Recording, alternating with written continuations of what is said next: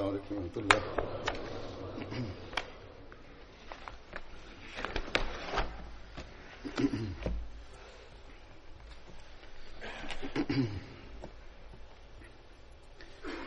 أشهد أن لا إله إلا الله وحده لا شريك له وأشهد أن محمدا عبده ورسوله أما بعد فأعوذ بالله من الشيطان الرجيم بسم الله الرحمن الرحيم الحمد لله رب العالمين الرحمن الرحيم مالك يوم الدين إياك نعبد وإياك نستعين اهدنا الصراط المستقيم صراط الذين أنعمت عليهم غير المغضوب عليهم ولا الضالين. After reciting the Tashahhud, Ta'awuz and Surah Al-Fatiha, Hazrat Khalifa-tul-Masih V, Ayyadu Ta'ala bin Aziz stated, I will continue to narrate accounts of the lives of the Badri companions. The name of the companion that I will mention today is Hazrat Asim bin Adi. Hazrat Asim's father's name was Adi, and he belonged to the tribe of Banu Ajlan bin Haritha, who were the confederates of the tribe of Banu Zayd bin Malik.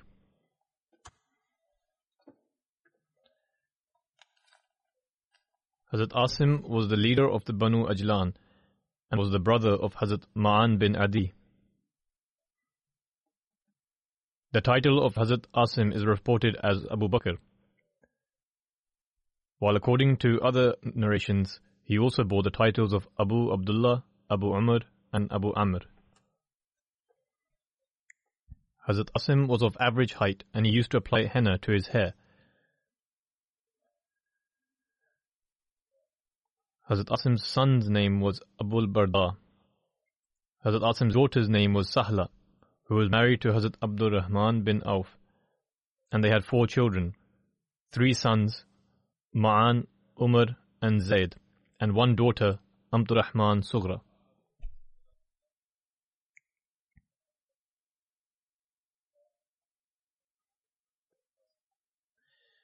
When the Holy Prophet ﷺ was about to depart for the Battle of Badr, he appointed Hazrat Asim bin Adi as the Emir over Aliyah, which is the upper part of Quba and Medina.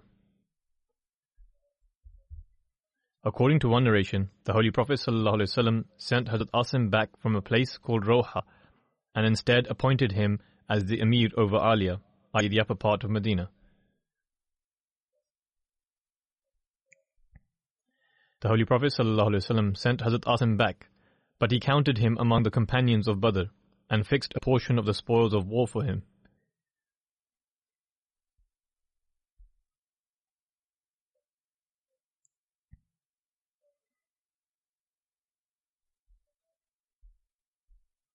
In Sir Khatam al-Nabiyyin by Hazrat Mirza Bashir Ahmad Sahib, the details of this incident are recorded as follows.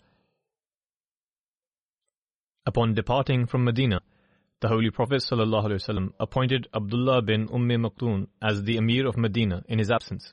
However, when the Holy Prophet ﷺ reached close to Roha, which is situated at a distance of 36 miles from Medina, perhaps in the consideration that Abdullah was a blind man, and news of the imminent arrival of the army of the Quraysh demanded that in his own absence, the administration of Medina should remain strong, the Holy Prophet ﷺ appointed Abu Lubaba bin Mundhir as the Emir of Medina and sent him back. It was ordered that Abdullah bin Maktoum would only remain as the Imam of Salat, while Abu Lubaba would oversee matters of administration. Asim bin Adi was appointed as a separate Amir to oversee the additional population of Medina, i.e. Quba.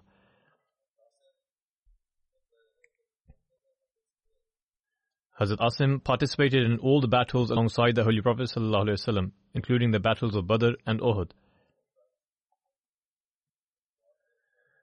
Hazrat Asim passed away in 45 Hijri in Medina during the rule of Hazrat Muawiyah. He was 115 years old at the time. According to some, he passed away at the age of 120. When the time of the demise of Hazrat Asim drew closer, the members of his household started to cry. Upon this he said, "Do not cry for me, as I have lived my life and have had a long life."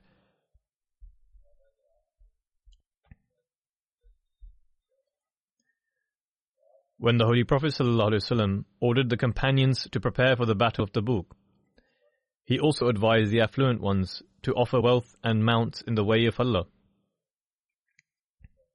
Upon this, various people offered sacrifices according to their means. At this occasion, Hazrat Abu Bakr radiallahu anhu brought all of his wealth, which amounted to 4,000 dirhams. The Holy Prophet ﷺ asked Hazrat Abu Bakr whether he had left anything for the members of his household, to which he replied that he had left Allah and His Messenger for them. Hazrat Umar brought half of the wealth of his home.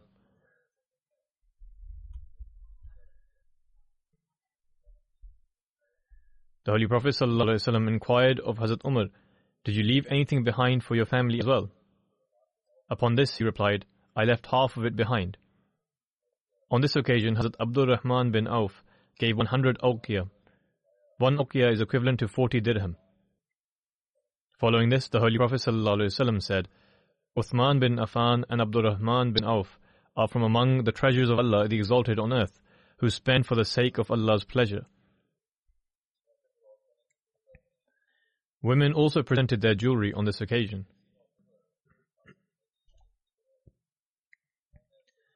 Hazrat Asim bin Adi, the companion who is currently being mentioned, presented 70 wasq of dates.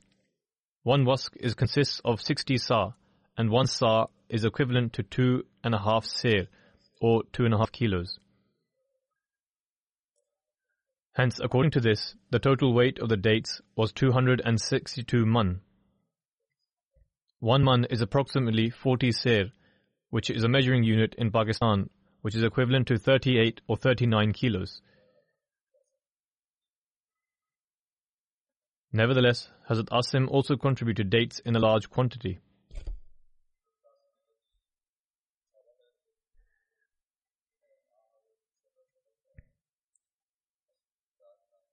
Hazrat Asim bin Adi was among those companions who were commanded by the Holy Prophet ﷺ to destroy Masjid Zirar. The details of this have been mentioned in the following manner. Hazrat Ibn Abbas narrates that Banu Amr bin Auf built the Quba mosque and sent a message to the Holy Prophet ﷺ requesting him to come to the mosque and offer prayers.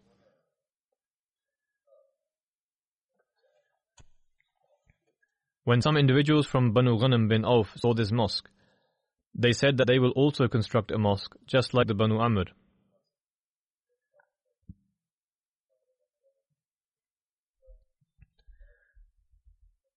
Abu Amir Fasik, who was a severe opponent and mischievous person, said that they should build a mosque and store therein as many weapons as possible. His intention was to make it a hub for creating mischief. He said, "I am going to see the Caesar, the Byzantine king, and will return with an army and exile the Holy Prophet ﷺ and his companions from here."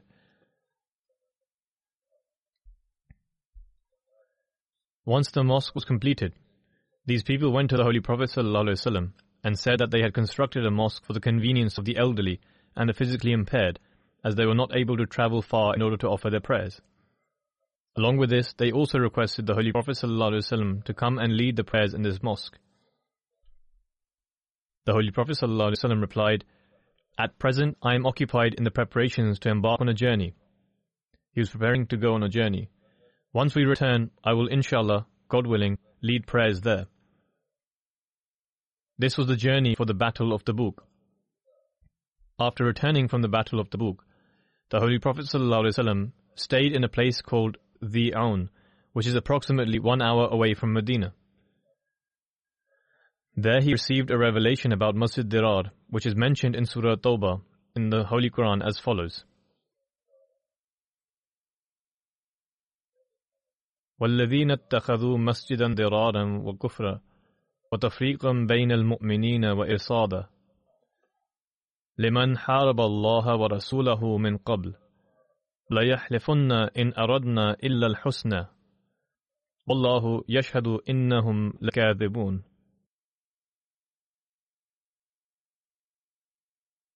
Meaning, and among the hypocrites are those who have built a mosque in order to injure Islam and help disbelief and cause division among the believers and prepare an ambush for him who warred against Allah and His Messenger before this. And they will surely swear, we meant nothing but God. But Allah bears witness that they are certainly liars.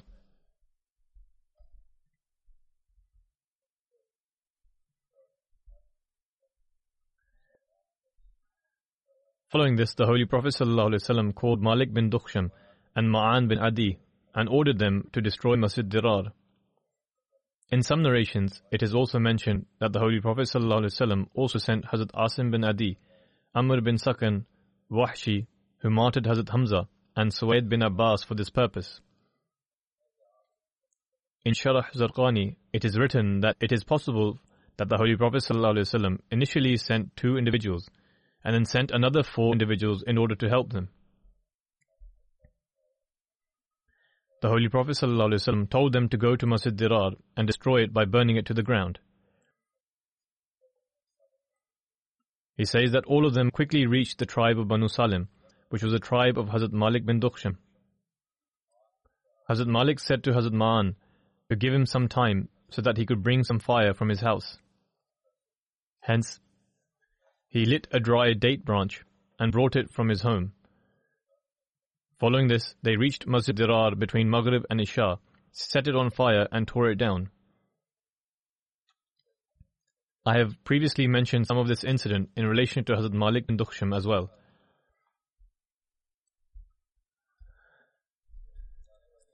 Nevertheless, those who had constructed the mosque were present at that time.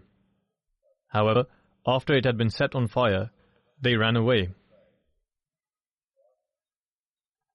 When the Holy Prophet ﷺ returned to Medina, he wished to give the plot of the mosque to Asim bin Adi, the companion who is being mentioned, so that he may build his house there. However, Asim bin Adi apologized and said that he will not take the plot, as Allah the Exalted has already revealed what He has revealed in relation to it. That is, it has become a place where Allah the Exalted was not pleased with what was constructed there. Therefore, he did not wish to take it. Hence, the Holy Prophet ﷺ gave it to Thabit bin Akram, who did not have a home.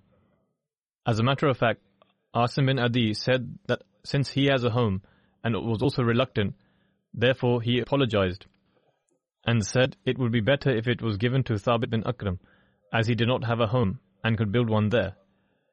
Hence, the Holy Prophet ﷺ gave the mosque, or the plot of land of Masjid Dirar, to Thabit bin Akram.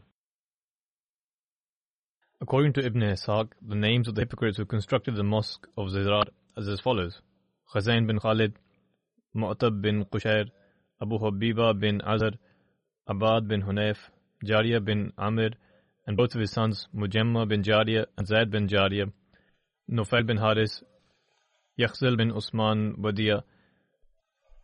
So these were the people who were with Abu Amir Rahib, whom the Holy Prophet ﷺ had labelled as Fasiq.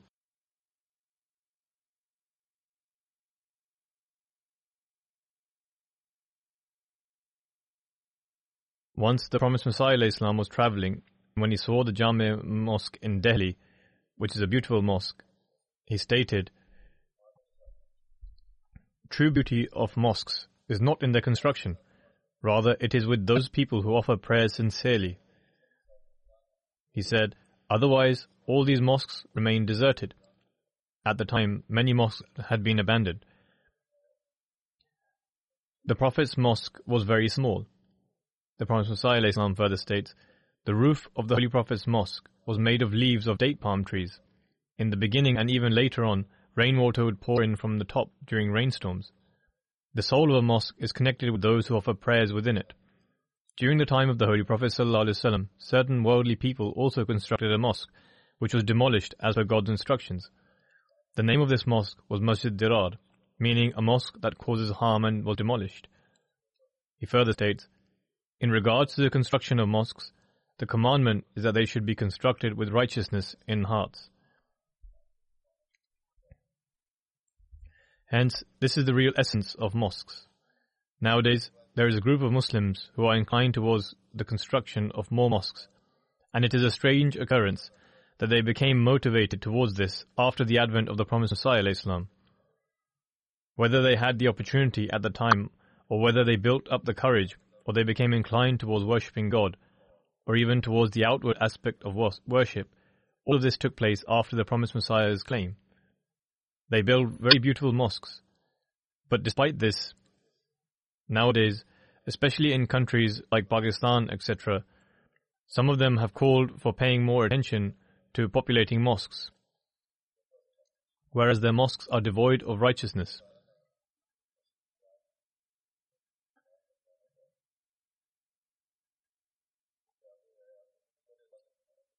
The verses of the Holy Quran that mention about God's commandment to demolish Masjid Dirar are followed with verses containing clear guidance that a true mosque is one where the foundations of it are based on righteousness. However, non-Ahmadi scholars have understood righteousness to be the act of speaking ill of the promised Messiah ﷺ in their mosques, or to use foul and vulgar language against him and verbally abuse the Jamaat. It does not end here.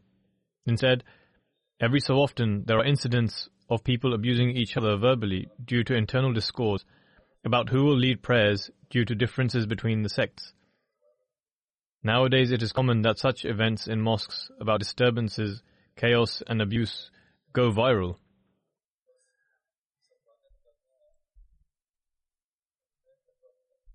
Hence, all these things point towards the fact that they lack in righteousness, and they are not fulfilling the due rights of their mosques.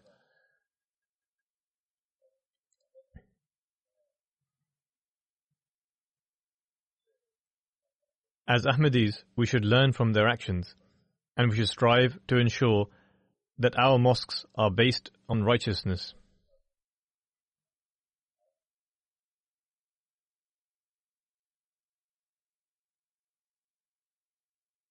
We ought to enter our mosques to populate them while giving precedence to righteousness, and this is in fact the true essence.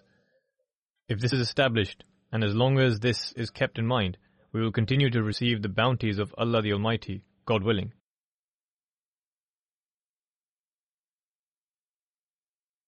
About this, Hazrat Khalifa-tul-Masih I radiyallahu anhu states, "Liman harab Allah." He expounds on this further by stating, this refers to Abu Amir, who was a Christian. One of his plans was to have the Holy Prophet ﷺ offer prayers in that mosque, and in this way some Muslims would start doing the same as well, and hence he planned to cause a rift between the Muslims. Abu Amir had a dream, which he related to others, in which he said, I saw the Holy Prophet passed away in a state of being rejected and being all by himself, heaven forbid. When the Holy Prophet ﷺ heard of this, he stated, this is a true dream, and he is right, meaning that his dream was true, in that he had seen his own state, and that is exactly what transpired.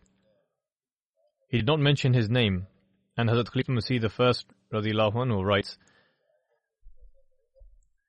there was something deeply profound in not mentioning his name, in that in the future if anyone repeated the same action, then they would face similar consequences.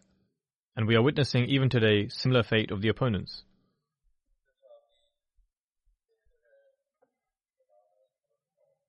The second companion who will be mentioned is Hazrat Amr bin Auf. we find that his name is recorded as Umair as well. His father's name was Auf, and his title was Abu Amr. He was born in Mecca, and according to Ibn Sa'd, he was from Yemen.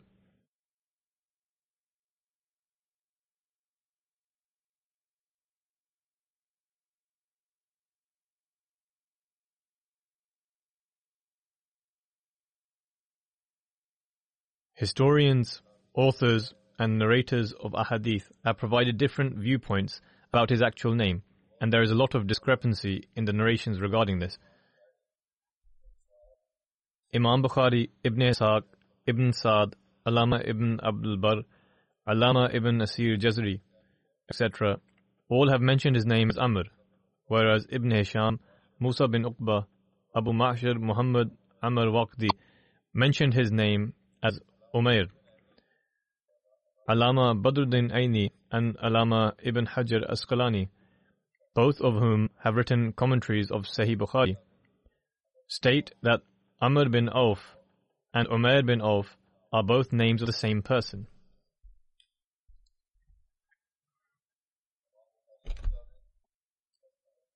According to Imam Bukhari, Hazrat Amr bin Auf Ansari was a confederate of the Quraysh tribe called Banu Amr bin Luy, whereas Ibn Hisham and Ibn Sa'd have mentioned him to be from the family of Banu Amr bin Luy.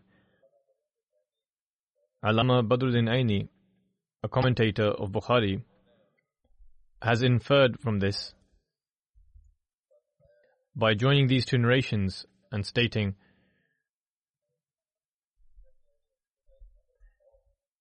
in actuality, Hazrat Amr bin Auf was from the Ansari tribe of Aus or Khazraj. He visited Mecca and stayed there as well and became an ally of some of the people living there. Hence, in this regard, he was an Ansari as well as a Muhajir. Hazrat Amr bin Auf was one of the early converts to Islam.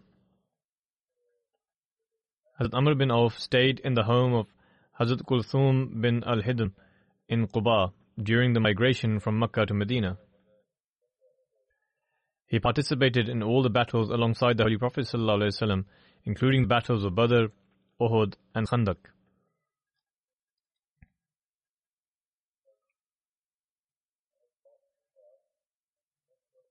He passed away during the caliphate of Hazrat Umar, who subsequently led his funeral prayer.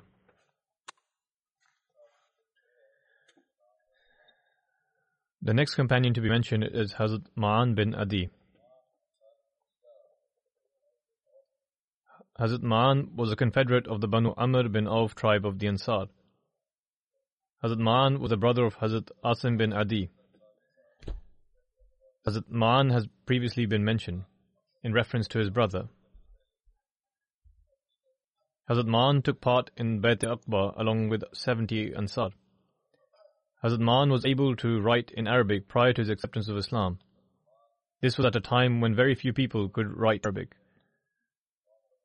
Hazrat Ma'an took part in all the battles alongside the Holy Prophet ﷺ, including the battles of Badr, Uhud, and Khandaq.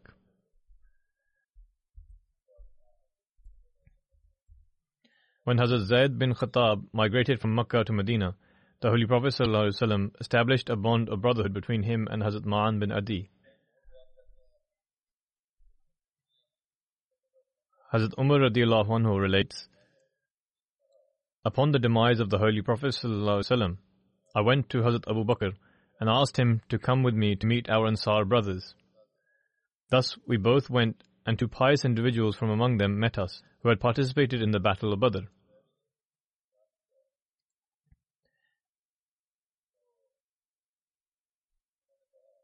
I related this to Urwa bin Zubair, and he said that these two individuals were Hazrat Uwayn bin Sa'idah and Hazrat Ma'an bin Adi.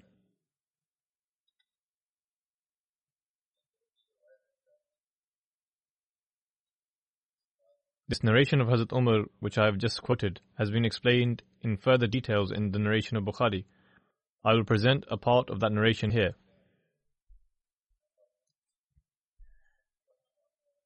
Hazrat Ibn Abbas radiallahu anhu relates, I used to teach the Holy Quran to some individuals from among the Muhajirin, and one of them was Abdul Rahman bin Auf.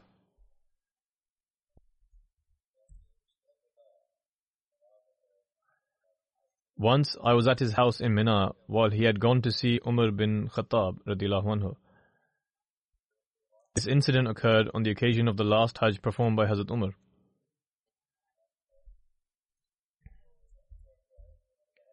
When Abdur Rahman returned, he said to me that he wished that I was also present today to witness the individual who came to Amir al-Mu'mineen and said, "O Amir al-Mu'mineen, have you heard what a certain individual has said who claims that if Umar passed away, he will do bayt of so-and-so?"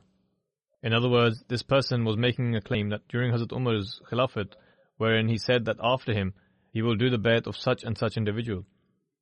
He also said that he swears by Allah that the bayat of Abu Bakr was done in a hastily manner. Moreover, he stated that God forbid Hazrat Abu Bakr's bayat was done in a hastily manner, and in fact, he was mistakenly granted the status of Khilafat.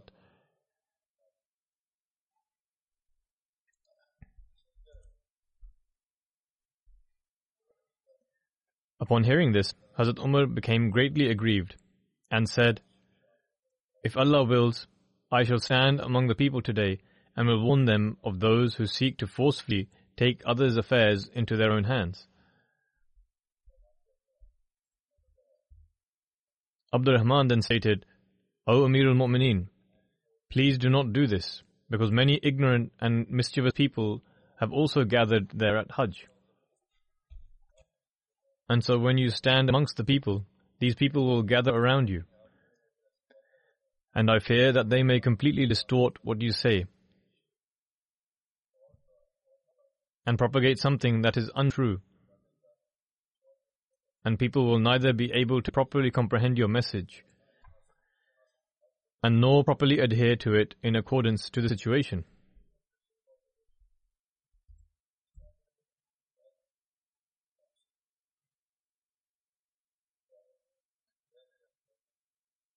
Abdur Rahman then presented his suggestion to Hazrat Umar that he should wait until he reached Medina, as it was the days of Hajj. And since Medina was the place where the Holy Prophet ﷺ migrated to and established many of his sunnah, therefore he will be able to take the learned and noble people separate and say whatever he desired to say to them. He further said that the learned and wise people would indeed listen to him and also act upon what he said according to the appropriate conditions and circumstances, and instead they will not offer their own interpretations.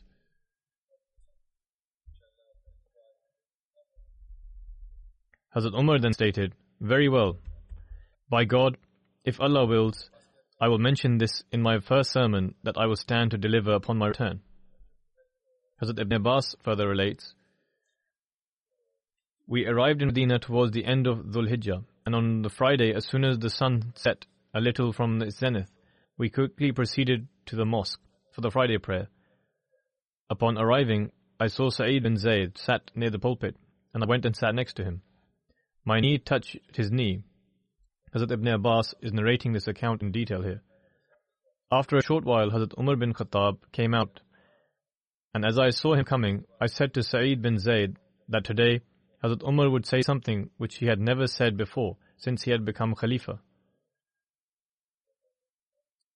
Sa'id bin Zayd, the companion who was sat next to him, deemed what I said to be very strange and said that he did not expect Hazrat Umar to say something which he had never said previously.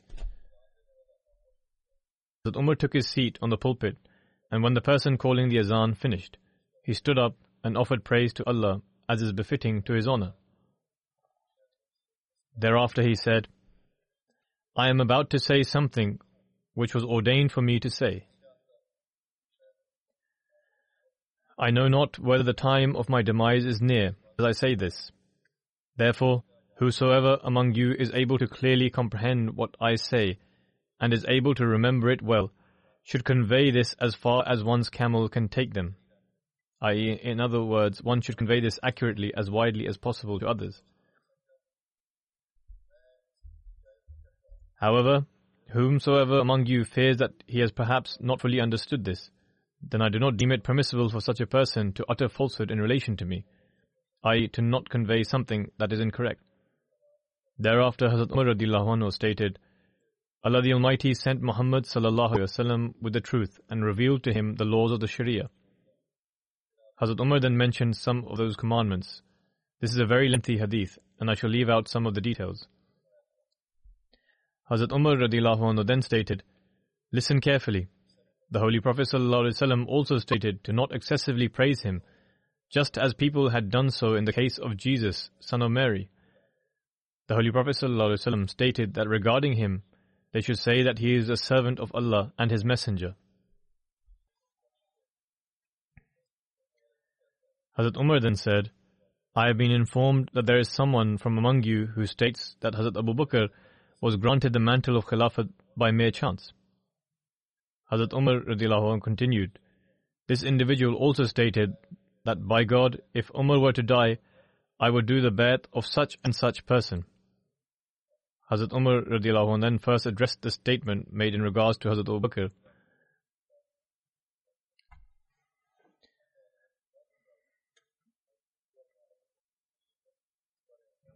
He stated, "Let me make it clear that no one should remain in any doubt that Hazrat Abu Bakr radiyallahu anhu was mistakenly elected to Khilafat in a hastily manner.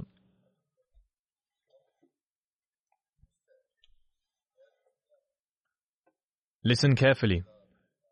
His bay'at was indeed carried out in similar conditions, i.e. in a hastily manner. But God Almighty granted protection from any evil outcome of it.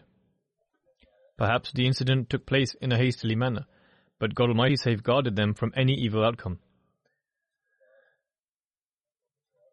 Moreover, there is none among you the like of Abu Bakr, for whom people would travel on camels in order to meet him, i.e. there is no one who can match his scholarly excellence, sincerity and righteousness."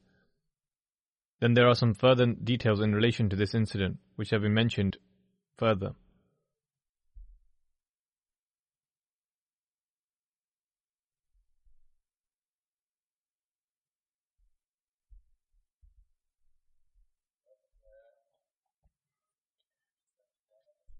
Hazrat Umar radiyallahu anhu then stated, "Anyone who takes the bay'at without having done mutual consultation with the Muslims, no one should take the bay'at of such a person." In other words, the bay'at of Hazrat Abu Bakr was done after much consultation. Also, not only should one not do the bay'at of such a person, but also of the person who pledges his bay'at. Such person's hand for this will be the cause for them to perish. Hazrat Umar then narrated that the actual account and said, "When Allah the Almighty caused the Holy Prophet ﷺ to pass away, the Ansar began to oppose us.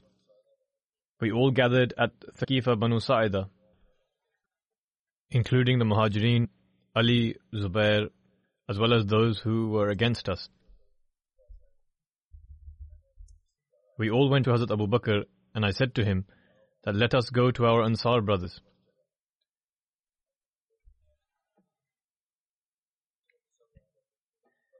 We were discussing about them whilst on our way to them, and when we reached nearby, we met two pious men from among them.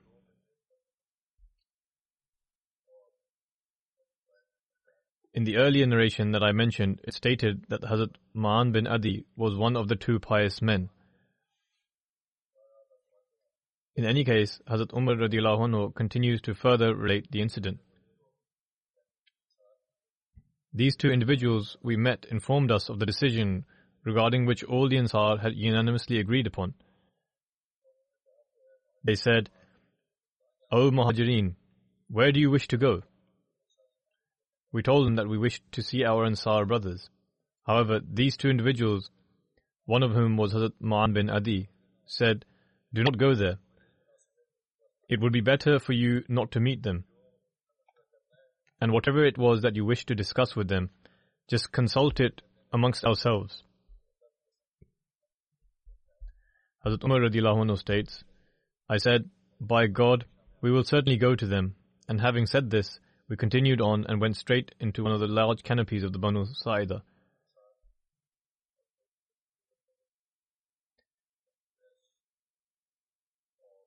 Hazrat Abu Bakr and Hazrat Umar then had a lengthy discussion with the Ansar on the subject of the election of Khilafat. Hazrat Muslim Maud has mentioned this incident in some detail, which I will quote.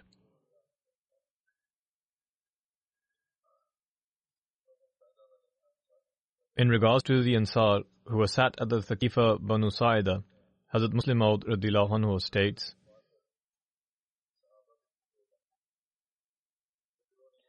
upon the demise of the Holy Prophet ﷺ, 3 groups formed among the companions. One of the groups was of the opinion that after the Holy Prophet ﷺ, there should be someone who will continue the Islamic system. However, who could understand this better than the members from the family members of the Holy Prophet ﷺ? Therefore, someone should be appointed from among them. They believe that someone from among the progeny of the Holy Prophet ﷺ should be appointed, and not from any other family.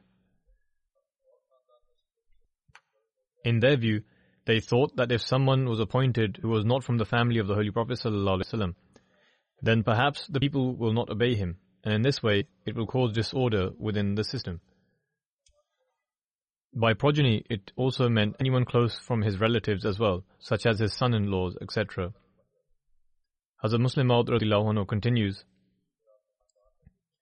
since people were already accustomed to demonstrating obedience to the family of the Holy Prophet ﷺ, therefore they believed that if someone was appointed from the Holy Prophet's family, they would happily obey him as well. Just like people obey the king, but when he passes away and his son ascends to the throne, they also happily show obedience to him.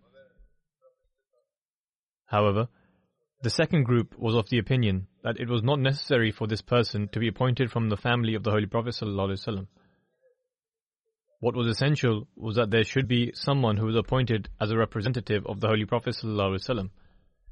Therefore, whosoever was most worthy of this should be appointed. This particular group was then divided into a further 2 groups. Although both groups agreed on the fact that there should be a representative of the Holy Prophet ﷺ, however, they disagreed as to from which group of the people this representative would be appointed from. One party believed that it should be from someone from among those who remained in the company of the Holy Prophet ﷺ the longest and benefited from his teachings, i.e. the Muhajirin, and even among them it should be the Quraysh, as the whole of the Arabia would be willing to listen to them. On the other hand, the other party believed that since the Holy Prophet ﷺ passed away in Medina, and the Ansar had a much stronger influence in Medina, therefore they would be able to discharge this duty more effectively. Nonetheless, there was a disagreement between the Ansar and the Muhajirin. The Ansar thought that since the Holy Prophet ﷺ spent most of his life in an administrative capacity among them in Medina, since there was no administrative structure in place in Mecca, as a result, the Ansar thought they better understood how to run a government, and therefore they had the rights to Khilafat over everyone else. The second argument presented by the Ansar was that since the area belonged to them, therefore naturally they would have an influence over the people, whereas the Muhajirin would not be able to have the same effect over the people. That is why they thought that a vicegerent of the Holy Prophet ﷺ ought to be from among the Ansar as opposed to being among the Muhajirin. On the contrary, the Muhajirin thought that they have spent the longest time in the company of the Holy Prophet ﷺ, whereas the Ansar had not spent as much time with the Holy Prophet. Therefore, their level of understanding of the faith was more than the Ansar. With regards to this, Hazrat Muslim Maud writes,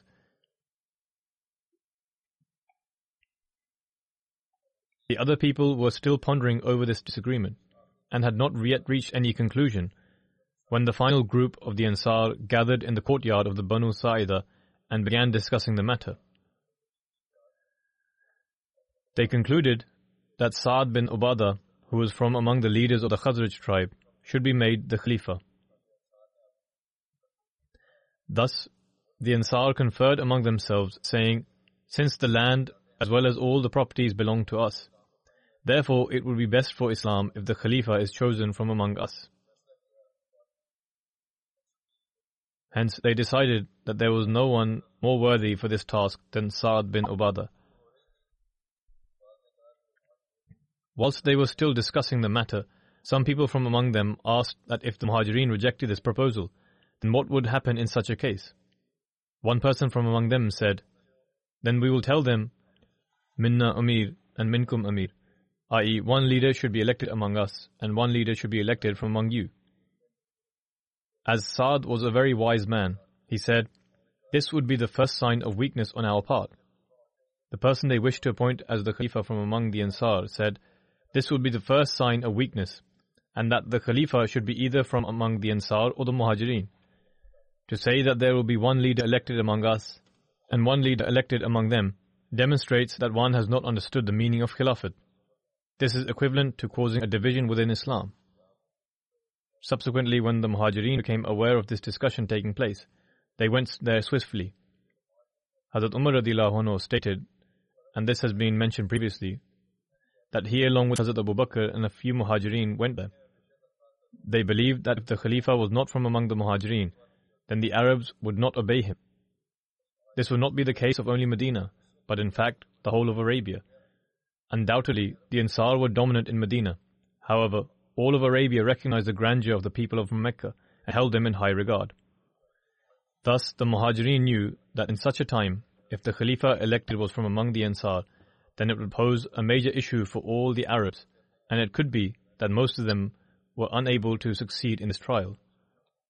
Therefore, all of the Muhajirin gathered there, and among them were Hazrat Abu Bakr, Hazrat Umar, and Hazrat Abu Ubaidah. Hazrat Umar radiallahu anhu says, I had prepared a powerful speech, and it was my intention to deliver this speech. Subsequently, the Ansar would understand my arguments and would be compelled to elect a Khalifa from among the Muhajirin as opposed to the Ansar. However, when we reached there, Hazrat Abu Bakr radiallahu anhu stood up to address them. I thought to myself, how will he manage to speak about anything? By God, Hazrat Abu Bakr mentioned everything that I had thought of saying. In fact, he even presented further arguments in favor of the Muhajirin. It was at that point I realized that I could never compare myself to Abu Bakr radiallahu anhu. Thus, the Muhajirin stated that given the situation, it was vital for the Khalifa to be from among the Muhajirin, and also presented the hadith of the Holy Prophet sallallahu alaihi wasallam, Al-A'immatu min Quraysh, that your leaders ought to be from among the Quraysh. He also mentioned the fact that the Muhajirin accepted Islam first, and mentioned many of the sacrifices they undertook for the faith. Habab bin Munzir Kharji opposed this and said, we do not accept that the Khalifa should be from among the Muhajirin. But if you do not agree to this, and insist upon it, then there is no option but to elect one leader from us, and for you to elect one leader from among you. One Khalifa would be from among us, and one Khalifa would be from among you, and in this way we can resolve the issue. Hazrat Umar radiallahu anhu said, ponder again over what you are saying. Are you not aware that the Holy Prophet sallallahu alaihi wasallam said that it is not permissible to have two leaders appointed at one time? Hazrat Muslim Maud radiallahu anhu writes, from the ahadith, it seems that the Holy Prophet sallallahu alaihi wasallam had made interpretations that indicated towards the institution of Khilafat. However, during the lifetime of the Holy Prophet sallallahu alaihi wasallam, it never occurred to the companions. The reason for this is the divine wisdom that Hazrat Muslim Maud mentioned in the prelude to this incident. Nonetheless, Hazrat Umar radiallahu anhu said that the demand for there to be one leader elected from among the Ansar and one to be elected among the Muhajirin was irrational as well as unlawful from the perspective of the Islamic Sharia. How then was Hazrat Abu Bakr elected? After a brief discussion, Hazrat Ubaidah stood up and reminded the Ansar that they were the first people to accept Islam outside of Mecca. And now, after the demise of the Holy Prophet ﷺ, they should not be the first people to make changes within the faith. This is said to have such a profound impact on the people that Bashir bin Saad Khazraji stood up and addressed his tribe by saying, they are speaking the truth. When we pledged to support and assist the Holy Prophet ﷺ, it was not for any material gain. Nor did we follow him so we could get governance after him. On the contrary, we followed him for the sake of God Almighty alone. Therefore, it is not a question of whose right it is to be a leader or Khalifa. Rather, it is a question of what does Islam require. The Khalifa should therefore be from among the Muhajirin, because they have spent a long time in the company of the Holy Prophet ﷺ. There was further discussion on this for a short while, and after approximately 30 to 45 minutes, the opinion of the people slowly changed, and they accepted that the Khalifa ought to be from among the Ansar. Hazrat Abu Bakr radiallahu anhu then suggested the names of Hazrat Umar and Hazrat Ubaidah for Khalifa. Hazrat Abu Bakr himself suggested the two names, that they ought to perform the bay'at at the hands of either Hazrat Umar or Hazrat Abu Ubaidah. However, both of them refused and said that they will perform the bay'at of the one whom the Holy Prophet ﷺ appointed as Imam during his days of illness, and the one who is the best among all the Ansar.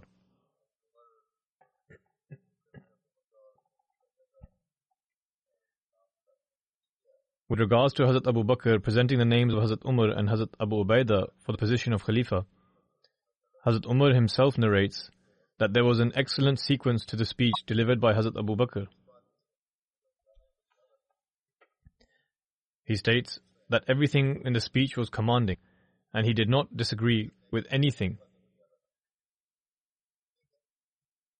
except that Hazrat Abu Bakr radiallahu anhu presented his name and the name of Hazrat Abu Ubaidah to become Khalifa. Hazrat Umar radiallahu anhu says, I swear by God that when Hazrat Abu Bakr presented my name, it would have pleased me more to have my neck severed and die in this manner than to be a leader of a people in which Hazrat Abu Bakr was present. Meaning that the status of Hazrat Abu Bakr was such that it was not possible for him to be appointed as the Khalifa whilst Hazrat Abu Bakr was present. But aside from this, the rest of the speech was articulate. Nonetheless, Hazrat Muslim Maud radiallahu anhu says, Hazrat Umar then said that they would pledge allegiance to the best among the Muhajirin.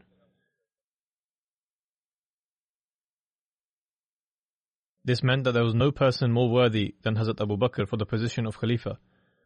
Thus, after this, everyone began to pledge allegiance to Hazrat Abu Bakr. The first person to pledge allegiance was Hazrat Umar, then Hazrat Abu Ubaidah, then Bashir bin Saad Khazraji, followed by the tribes of Aus and Khazraj. At the time, an atmosphere of such passion was created that the people of Saad, who was ill at that time and could not stand, crawled over him in order to pledge allegiance. Soon after, with the exception of Saad and Hazrat Ali, everyone had pledged allegiance. Even Saad's own son had pledged allegiance. Hazrat Ali pledged allegiance after a few days.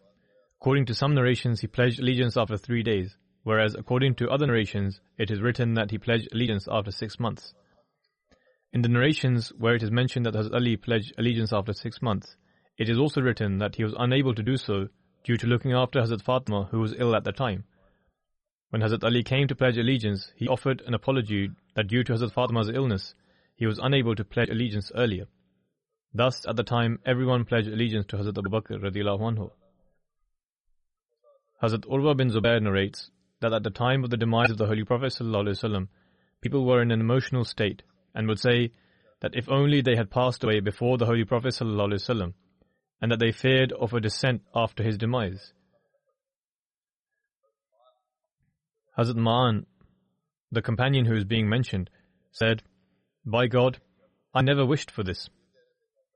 The people in general desired that they ought to have passed away before the Holy Prophet ﷺ, but Hazrat Ma'an said that he did not wish for this and said, I did not wish to die before the Holy Prophet ﷺ, because I wish to profess belief in the Holy Prophet ﷺ after his demise in the same manner as I did so during his lifetime. Just as I had accepted the Holy Prophet ﷺ as a prophet, I wished to profess belief for that system that was prophesied by him, that would come into existence after his demise, i.e., to protect Khilafat-e-Rashida that has come into existence, and safeguard myself from falling into the trap laid out by the hypocrites and those who left the pale of Islam. Thus, this is the level of faith which every Ahmadi should strive to inculcate within themselves. According to one narration, Hazrat Ma'an was with Hazrat Khalid bin Walid in the army that was sent to suppress the rebellion of those that had left Islam after the demise of the Holy Prophet ﷺ. Hazrat Khalid bin Walid sent Hazrat Ma'an to Yamama ahead of the army alongside 200 soldiers on horseback.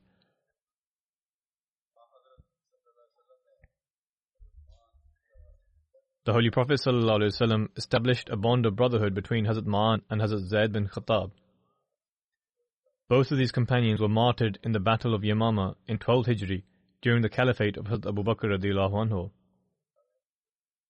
May God Almighty enable every Ahmadi to understand the rank and honor of prophethood and enable them to demonstrate loyalty and sincerity in their relationship with Khilafat.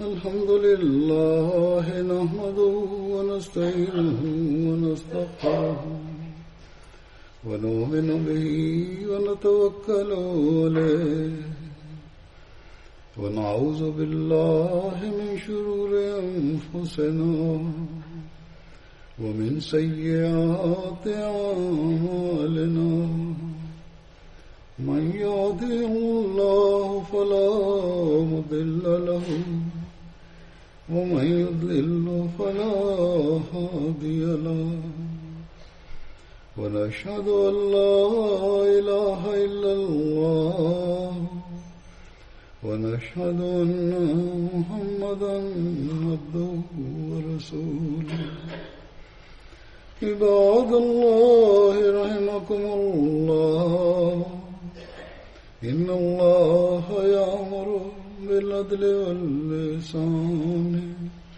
وإيتاء ذي القربى وينهى عن الفحشاء والمنكر والبغي يعظكم لعلكم تذكرون اذكروا الله يذكركم وادعوه يستجب لكم ولذكر الله أكبر